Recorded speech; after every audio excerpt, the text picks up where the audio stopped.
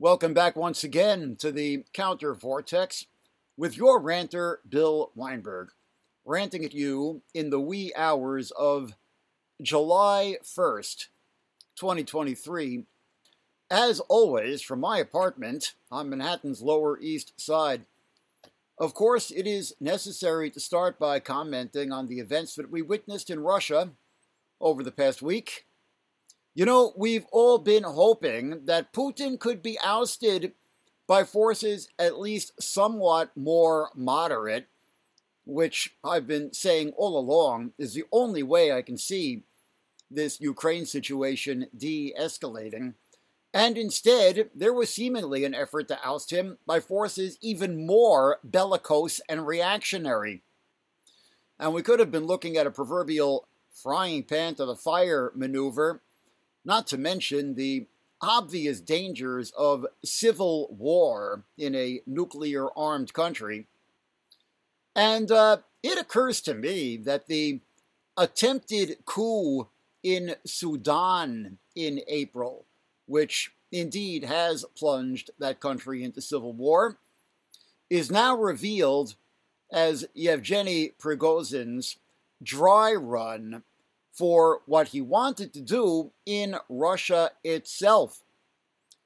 The Rapid Support Forces, paramilitary, was being groomed by the Wagner Group, as we discussed in our podcasts of April 29th and May 6th, so that the itself brutal and reactionary Sudan armed forces could ultimately be pushed out of the way and Sudan turned into an outright Russian puppet state, as opposed to a client state, which it already is. And it looks to me like Sudan was Prigozhin's test war for ousting Putin and making himself the new czar.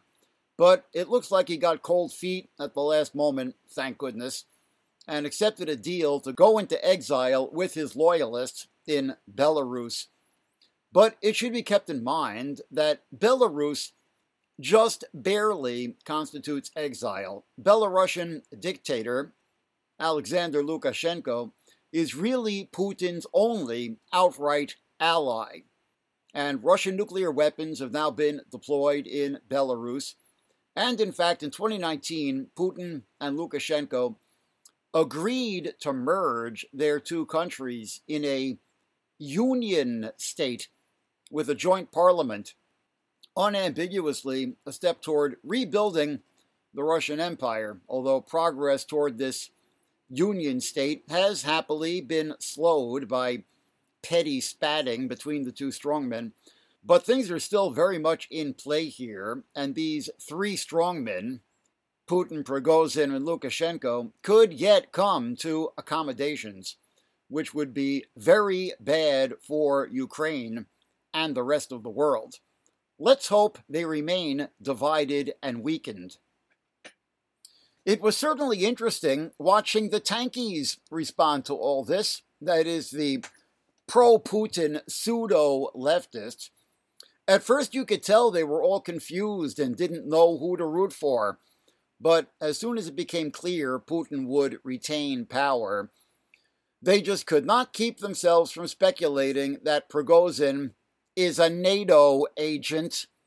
And note that Putin's public address after the de-escalation on June 24th was ironic in the extreme. He accused Prigozhin of a stab in the back, quote unquote, lifting a famous line directly from Adolf Hitler. And in the same speech, he refers to the Ukrainians as neo-Nazis, quote unquote. You can't make this stuff up. Another textbook example of what I call fascist pseudo-anti-fascism. And I've already seen speculation online that Prigozhin is secretly Jewish. Of course, you knew that was inevitable. Now, the day before this attempted coup erupted, that is, last Thursday, June 22nd, I had a very politically enlightening experience right here on Manhattan Island. that really sheds some light on the whole global struggle for meaningful democracy, autonomy, self-determination, and general liberation by peoples all over the world against empire in its various national manifestations. Peoples who should ideally view each other with a sense of solidarity as natural allies, but are all too frequently pitted against each other in the great power game. On June 22nd, I biked up First Avenue to Dag Hammarskjöld Plaza, across from the United Nations, to attend a rally in support of testimony by Puerto Rican independence supporters before the meeting of the UN Special Committee on Decolonization, which, as it has for several years running, approved a resolution, quote, reaffirming the inalienable right of the people of Puerto Rico to self-determination and independence, and calling again upon the United States to assume its responsibility to promote a process to those ends, quote unquote, reading from the press release from the United Nations. Manuel Rivera, speaking for the organization Puertorriqueños Unidos en Acción, underscored the need for the island to exercise its right to self-determination with no interference from a foreign country. He called for the Special Committee on Decolonization to commit to a resolution requesting the International Court of Justice to issue an advisory opinion on the case of Puerto Rico in adherence to the principles of United Nations General Assembly Resolution 1514 of 1960 on the granting of independence to colonial countries and peoples. And the rally in support of the testimony was organized by a broad alliance of independentista groups, including the aforementioned Puerto Ricans United in Action, as well as the Puerto Rican Independence Party, which is one of the three major parties on the island, the Partido Nacionalista de Puerto Rico, the Movimiento Independentista Nacional Hostosiano, named, of course, for Eugenio Maria de Hostos, the great progenitor of the Puerto Rican independence movement in the 19th century, and the Frente Independista Boricua, invoking, of course, Borinquen, the name for the island in the language of the Taino indigenous people, whose culture and even elements of their language does in fact survive among the Jibaros, or campesinos, of rural Puerto Rico. And the rally featured the singing of La Borinqueña, the official anthem of Puerto Rico, actually written in support of the 1868 pro-independence rebellion, popularly known as the Grito de Lares, by poet and revolutionary Lola Rodriguez de Tio. I'm going to read from the pamphlet that was given out at the event, entitled Puerto Rican Colonial History. Puerto Rico was first colonized by Spain in 1493. Spanish rule on the island lasted for over 400 years until the invasion of the United States in 1898. Since then, its colonial status has remained. It wasn't until 1949 that the first Puerto Rican governor of the island was appointed.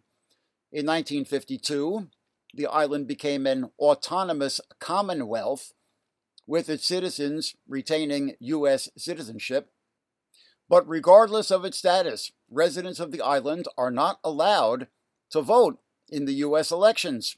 Moreover, as of 2016, an oversight fiscal board was appointed to the island, rendering the Puerto Rican governor nearly powerless. End quote. I should point out that while the UN General Assembly has since 1952 not listed Puerto Rico as a non-self-governing territory, The Special Committee on Decolonization continues to recognize Puerto Rico as a non-self-governing territory. Puerto Rico has held 6 plebiscites on its future status, statehood, independence, or the status quo as a so-called commonwealth, actually a colony of the United States. Most recently in 2020, when 52% of the voters on the island endorsed the idea of statehood. However, none of these plebiscites has been binding, and turnout has generally been low due to boycotts by critics who support either the status quo or independence. The leaflet also lists a long train of egregious abuses against Puerto Rico and its people by the United States, of the kind committed by colonial powers everywhere. One was the gag law, the Ley de la Mordaza, in force for 9 years, starting from 1948, which criminalized any expression of Puerto Rican nationalism, including the singing of La Borinqueña, fear of music. This era also saw the start of El Carpeteo, a program of surveillance, harassment, and repression against the independence movement by the Intelligence Division of the Police of Puerto Rico, which lasted into the 1980s. Forced sterilization. In 1937, the U.S. imposed Law 116 on the island, legalizing sterilization in the belief that Puerto Rico was overpopulated and that its population could cause trouble if it were not reduced. This law also established a Puerto Rican Eugenics Board, empowered to order sterilizations. Yes, really. A total of 97 sterilizations were thusly officially ordered, but coercive sterilizations were widespread on the island from this period through the 1970s at least.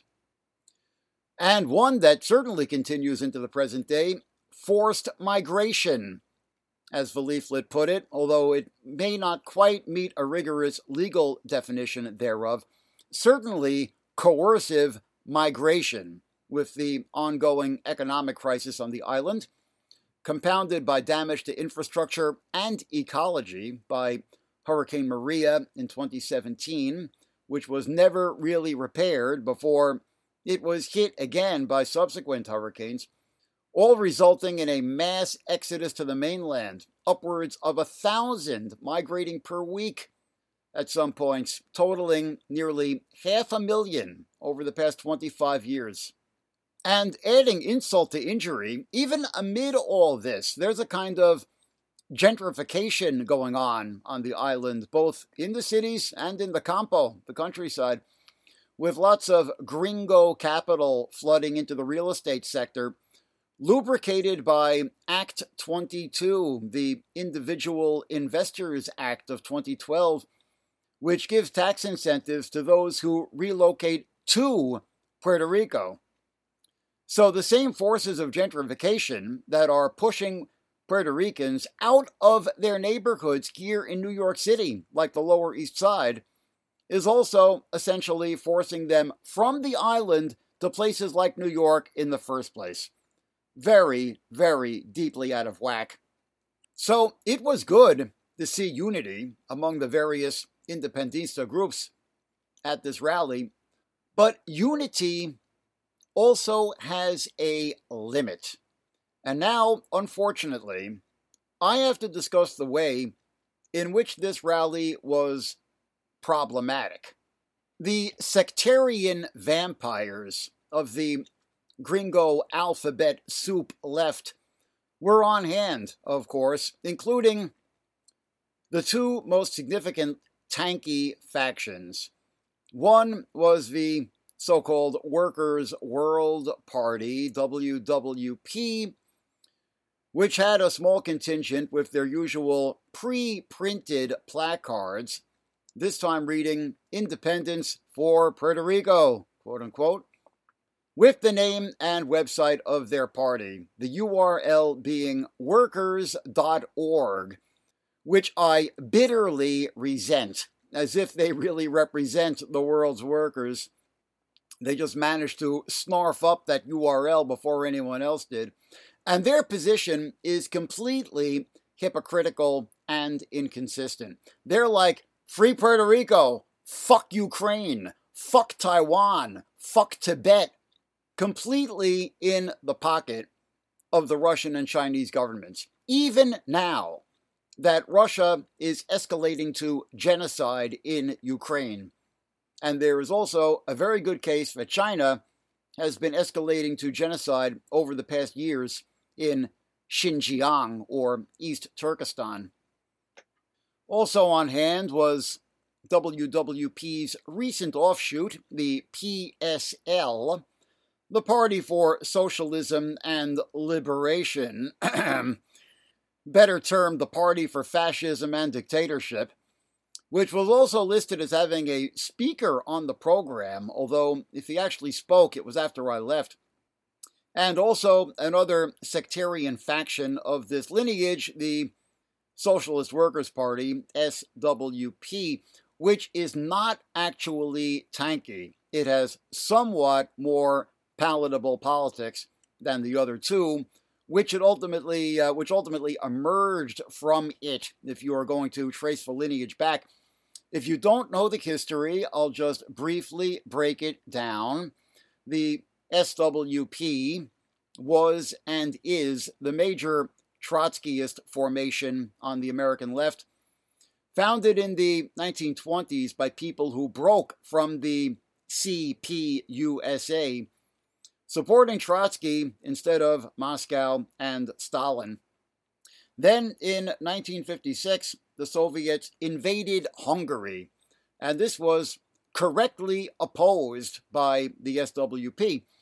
But there was a faction within the SWP that supported it, viewing the Hungarian Revolution that year, incorrectly, as a counter-revolution, and broke away at that time from the SWP to form the WWP, which started moving back in a more pro-Moscow and Stalinist direction, eventually becoming even worse on this count than the CPUSA, which at least broke with Moscow after the Soviet collapse. Workers' World never did. They remain utterly in Putin's pocket. And then around 10 or 15 years ago, the PSL broke off from Workers' World. Although there was not any political substance to the split this time, they have identical, terrible politics. It was just about ego and turf, kind of like Putin and Lukashenko. And there was also an East Coast, West Coast element to it, like Tupac and Notorious Big, with the Workers' World Party being strongest here in New York, and the PSL leadership being based in California, although they also have a presence here, unfortunately. Now, I think if you asked them, all three of these formations, SWP, WWP, and PSL, would say that they consider themselves Trotskyist. But I would say that really SWP is the only one that is still carrying the Trotskyist torch for whatever that's worth, while the other two are pretty openly Stalinist, and actually worse than Stalinist, worse than merely Stalinist. They aren't even Popular Front Stalinists, but Molotov-Ribbentrop Stalinists, if you get the historical reference. And this difference in their politics is also reflected in their tactics. SWP aren't nearly as obsessive and aggressive about party building as the other two are. So, as problematic as they are in some ways, I do not call for icing SWP from our movements and activist efforts. I absolutely do support icing Workers' World and PSL from our movements and activist efforts. I think that this is mandated both ethically and tactically. I think it is utterly self-defeating to ally, even tactically, with these ultra-reactionary formations that support dictatorship, fascism, and genocide. And this brings us to the second thing I experienced that day, which makes for an interesting study in contrast. After I left the rally and was biking down First Avenue, yes, against the traffic, busted, I passed this small but very spirited rally at the Azaya Wall, which is 2 blocks south of Dag Hammarskjöld Plaza and directly across from the UN building. A rally supporting Russian anti-war dissidents, LGBTQ people, and indigenous peoples. They were flying the Free Russia flag, the flag of the anti-Putin opposition, which is white, blue, and white, as opposed to the white, blue, and red of the official Russian flag, with the red symbolizing war, of course. And they had banners reading, "Russia is a terrorist state. Putin is a war criminal. No Putin, no war. Protect trans lives. And LGBTQ plus have no human rights in Russia." Which is quite evidently the case. This is a question we have been following on the Counter Vortex. With an increasingly fascistic, cultural conservative agenda, Putin's bloc in the Duma, Russia's parliament, has passed laws increasingly restricting rights for gay and trans people over the past years. Just last November, the Duma passed a tougher version of the 2013 gay propaganda law, which prohibited the promotion of non-traditional sexual relations to minors, quote unquote. Under the newly passed amendments, spreading propaganda for non-traditional sexual relations among either minors or adults is punishable by a fine of up to 5 million rubles, which is to say around $83,000. So the same shit DeSantis is trying to do in Florida, except even worse, signed into law by Vladimir Putin on November 30th of last year. Russian authorities on April 5th arrested a publicly out gay couple, Hao Yang Shu and Gega Gogishvili, for their alleged breach of the law. The two men are accused of violating the law because of videos uploaded to YouTube and TikTok portraying their romance in very innocent terms.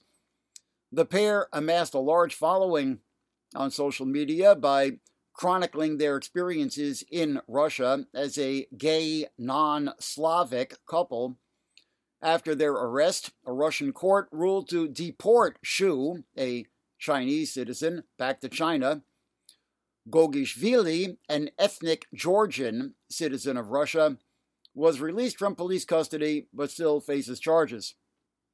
In 2015, Russia passed a law barring transsexuals, exhibitionists, and fetishists, quote unquote, from driving, finding that their mental disorders, quote unquote, make them more likely to crash. Oh yeah, that sounds totally scientific.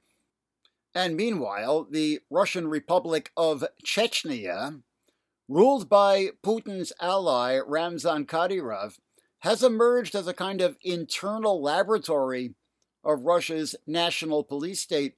Reports emerged in 2017 that Chechen authorities had established the first concentration camp for homosexuals since Hitler, following a gay purge in the southern Russian Republic, in the words of reports from human rights groups. Russian media accounts and human rights organizations said that more than 100 gay men had been detained in connection with their non-traditional sexual orientation or suspicion of such, quote unquote. Campaigners said gay men were being tortured with electric shocks and, in at least one case, beaten to death. The principal camp was reportedly at a former military barracks in the town of Argun. And I should point out that this was before independent media and human rights groups were basically shut down in Russia by decree of the authorities in the wave of repression since the start of the Ukraine invasion last year. So it is now far more difficult to get out the word of such abuses than it was even in 2017. Under a law introduced in the Duma this April, feminism and the fight for women's rights generally is to be labeled an extremist ideology, quote unquote, and subject to official sanction and silencing. And meanwhile, amid a crackdown on sex deviants and feminists, the laws against domestic violence have been loosened. In 2017, the Duma voted overwhelmingly to decriminalize domestic violence in cases where it does not cause, quote, substantial bodily harm, end quote. Yeah, really. Another sign at the rally read, "Free Alexandra Skochilenko." I'm going to read what I wrote down from the handwritten placard that one of the protesters was holding. Quote, "Alexandra Skochilenko was imprisoned for anti-war protest. Her girlfriend, who was diagnosed with cancer, is not allowed to see her because Russia hates gays and peace." End quote. Okay, we've mentioned Alexandra Skochilenko before on the Counter Vortex. If you recall, last year, after the Ukraine invasion was launched, there was initially a huge wave of anti-war protest across Russia, but a law was quickly passed imposing a 10-year prison term merely for speaking out against the war, or even calling it a war, as opposed to the official euphemism of a special military operation. The street protest in Russia subsided in the face of overwhelming repression after the law was passed, but anarchist-spirited anti-war reality hackers started finding creative ways to get around the draconian law. One group, Feminist Anti-War Resistance, started stealthily replacing the price tags on supermarket shelves with messages about Russian atrocities in Ukraine. Alexandra Skochilenko was arrested in connection with such activity in St. Petersburg and faces up to 10 years in prison for discrediting the Russian armed forces, quote unquote. The folks at the protest were also chanting, "Stop Putin, stop war, UN can do more," and "Stop Putin, stop war, US can do more." And there was one woman who kept shouting, "Support indigenous peoples in Russia," something I was very glad to hear. We have been following the struggles of various Russian indigenous peoples on the Counter Vortex for the past years. Some of them have been resisting the construction of pipelines through their ancestral territories in struggles directly analogous to that of the Standing Rock Sioux against the Dakota Access Pipeline in the Great Plains of North Dakota. The Tlingit people of Russia's Altai Republic are fighting to stop a new gas pipeline to China that the state hydrocarbons giant Gazprom wants to build through their territory. The Altai pipeline, rendered even more critical with the contraction of Russia's Western markets due to sanctions, would bisect the Golden Mountains of Altai, a UNESCO World Heritage Site, and sacred land to the Tlingit people. The Evenk people in North Siberia have launched a campaign against Gazprom's plans for a pipeline through their traditional hunting and fishing grounds. The planned Power of Siberia pipeline is to link oil and gas fields in the Yakutia Republic with the far eastern Russian city of Khabarovsk, cutting through Evenk traditional lands without their informed consent. And we noted the case of Alexander Gabyshev, a shaman of the Yakut people from the Siberian region of Yakutia, who in the summer of 2020 attempted to travel on foot to Moscow with the intention of exorcising President Vladimir Putin and his bad energy in a ceremony at the Kremlin, seemingly akin to the Yippies' levitation of the Pentagon in 1967. But Gabyshev was arrested en route in the city of Yakutsk and forcibly interned in a psychiatric clinic. And then, of course, there are the Crimean Tatars, actually an indigenous people of Ukraine, but now being oppressed by Russia since the Crimean Peninsula was illegally annexed by Russia in 2014. They are the Turkic and Muslim people who were in the peninsula for centuries and had their own independent khanate before it was first conquered by Russia in the 18th century. And as we know, because Putin is so notoriously angry about it, the peninsula was transferred from the Russian Soviet Socialist Republic to the Ukrainian SSR by Khrushchev in 1954, so it wound up in Ukraine after the Soviet collapse. And independent Ukraine allowed the Crimean Tatars to establish a majlis, a local autonomous government.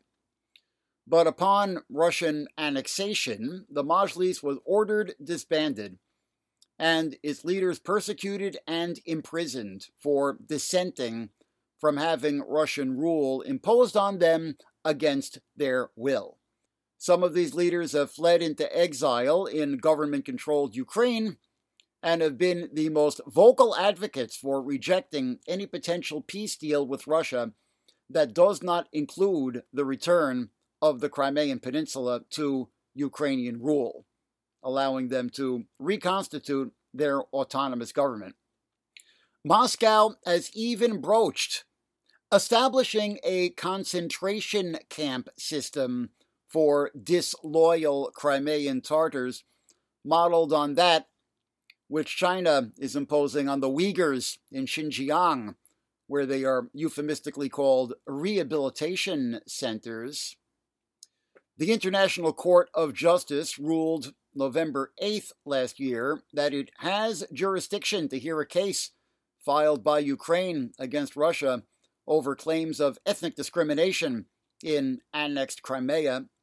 The case argues that the Russian abrogation of the rights of the Crimean Tatars violates the International Convention on the Elimination of All Forms of Racial Discrimination. Ukraine also has a case actually challenging the legality of Russia's Crimea annexation altogether, pending before the European Court of Human Rights. On December 7, 2020, the UN General Assembly adopted a resolution urging the Russian Federation, as an occupying power, to immediately, completely, and unconditionally withdraw its military forces from Crimea and end its occupation of Ukrainian territory without delay. Of course, things have only gotten much worse since then.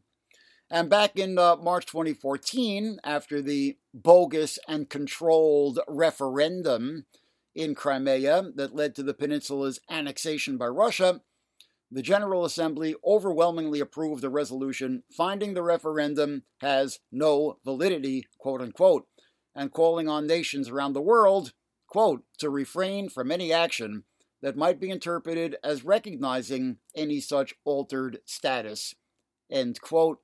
It should be recalled that in 1944, Stalin had the entire population of the Crimean Tatars forcibly relocated from their homeland on the peninsula to remote camps in Siberia, where many did not survive. They were not allowed to return to Crimea until after the fall of the USSR, nearly 50 years later. They were one of several indigenous peoples who were forcibly relocated during the Stalin years. Another was the Kalmyks, the Mongol and Buddhist people of the North Caucasus, who were similarly deported to Siberia and had their Kalmyk Autonomous Oblast dissolved and their language and culture suppressed. It should also be noted, having mentioned the mass forcible internment of the Turkic and Muslim Uyghur people that has been underway in Western China for the past 5 years, and how Putin may seek to emulate this policy in Crimea, one of the abuses that Chinese authorities are accused of in the internment camps in Xinjiang is forcible sterilization. In July 2020, lawyers submitted a complaint to the International Criminal Court demanding that an investigation be opened into senior Chinese officials for genocide and crimes against humanity committed against the Uyghurs and other Turkic peoples. The complaint was filed on behalf of the East Turkestan Government in Exile and the East Turkestan National Awakening Movement, based on testimony from survivors of the camps about abuses including torture, sexual exploitation, coerced labor, and forced sterilization. And finally, I will note that Russia's campaign of cultural repression against the Crimean Tatars includes the banning of music. On September 15th of last year, a local court jailed at least 4 people involved in a Tatar wedding in the Crimean town of Bakhchisarai for performing a Ukrainian patriotic song, Red Kalina. Each accused performer was held for several days. Kalina is apparently a species of the viburnum shrub that grows in Crimea and has become a patriotic symbol. Once again, fear of music and a criminalization of any expression of Crimean Tatar or Ukrainian nationalism, concomitant with a program of surveillance, harassment, and repression against the Crimean Tatar national movement under Russian occupation. And fear of music is also a tendency much in evidence by the Chinese authorities and their compliant puppet government in Hong Kong at the moment. The Hong Kong Department of Justice applied to the High Court of the Special Administrative Region on June 5th for an injunction to prohibit any performance or online dissemination of the song Glory to Hong Kong, anthem of the 2019 protest movement. The government asserts that the song contains secessionist lyrics and constitutes an insult to the Chinese national anthem, March of the Volunteers. The action seeks to remove 32 YouTube videos asserting that they breach multiple laws in Hong Kong and China, including the new national security law. I'm not sure if that means blocking the videos within Hong Kong or having them removed from the web worldwide. The good news is thousands of Hong Kongers responded to the government's move by gathering in public to sing the song in defiance of an ongoing ban on protests. It also shot to the top of the iTunes charts, and on June 12th, a judge postponed deciding on the petition for another month, finding it potentially overbroad and asking the government to be more specific on the breadth of its request. A sign that there is still a certain degree of judicial independence in Hong Kong, even now amid the really draconian crackdown. In contrast to mainland China, of course, where there is no semblance of judicial independence. So I do not understand how you can support self-determination and liberation for Puerto Rico, but not for the Tartars and Uyghurs and other indigenous peoples of Russia and China, and indeed to support regime change, or as it used to be called, revolution, in Russia itself. The same moral and political principles apply in both cases, but the Puerto Rican independentistas, at least the ones here in New York, are seemingly willing to collaborate with those who actively oppose the struggles of the Crimean Tartars and Ukrainians and Uyghurs and Tibetans, and many of those who support the Tartars and Ukrainians and Uyghurs and Tibetans and Hong Kongers look to the United States, the entity that oppresses and expropriates the people of Puerto Rico, for support and succor. Yet another example of how a global divide and rule racket is the essence of the international state system. When the Puerto Rican independentistas ditch the tankies, and those who support freedom for the Tartars also support freedom for Puerto Rico, I will know the world is making some progress. And I hope that in jump-starting the discussion here, I have made some small contribution toward that outcome.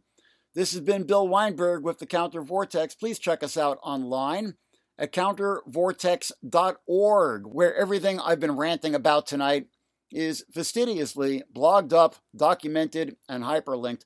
Please support us on Patreon. We need your support to keep going. We just now broached $100 per podcast, which really is just a fraction of what we need to maintain this level of productivity. A lot of research goes into these rants, if you haven't noticed. Throw us $1 a week. We'd really appreciate it. Patreon.com/countervortex. Join the Counter Vortex, join the resistance, and rant on you next time.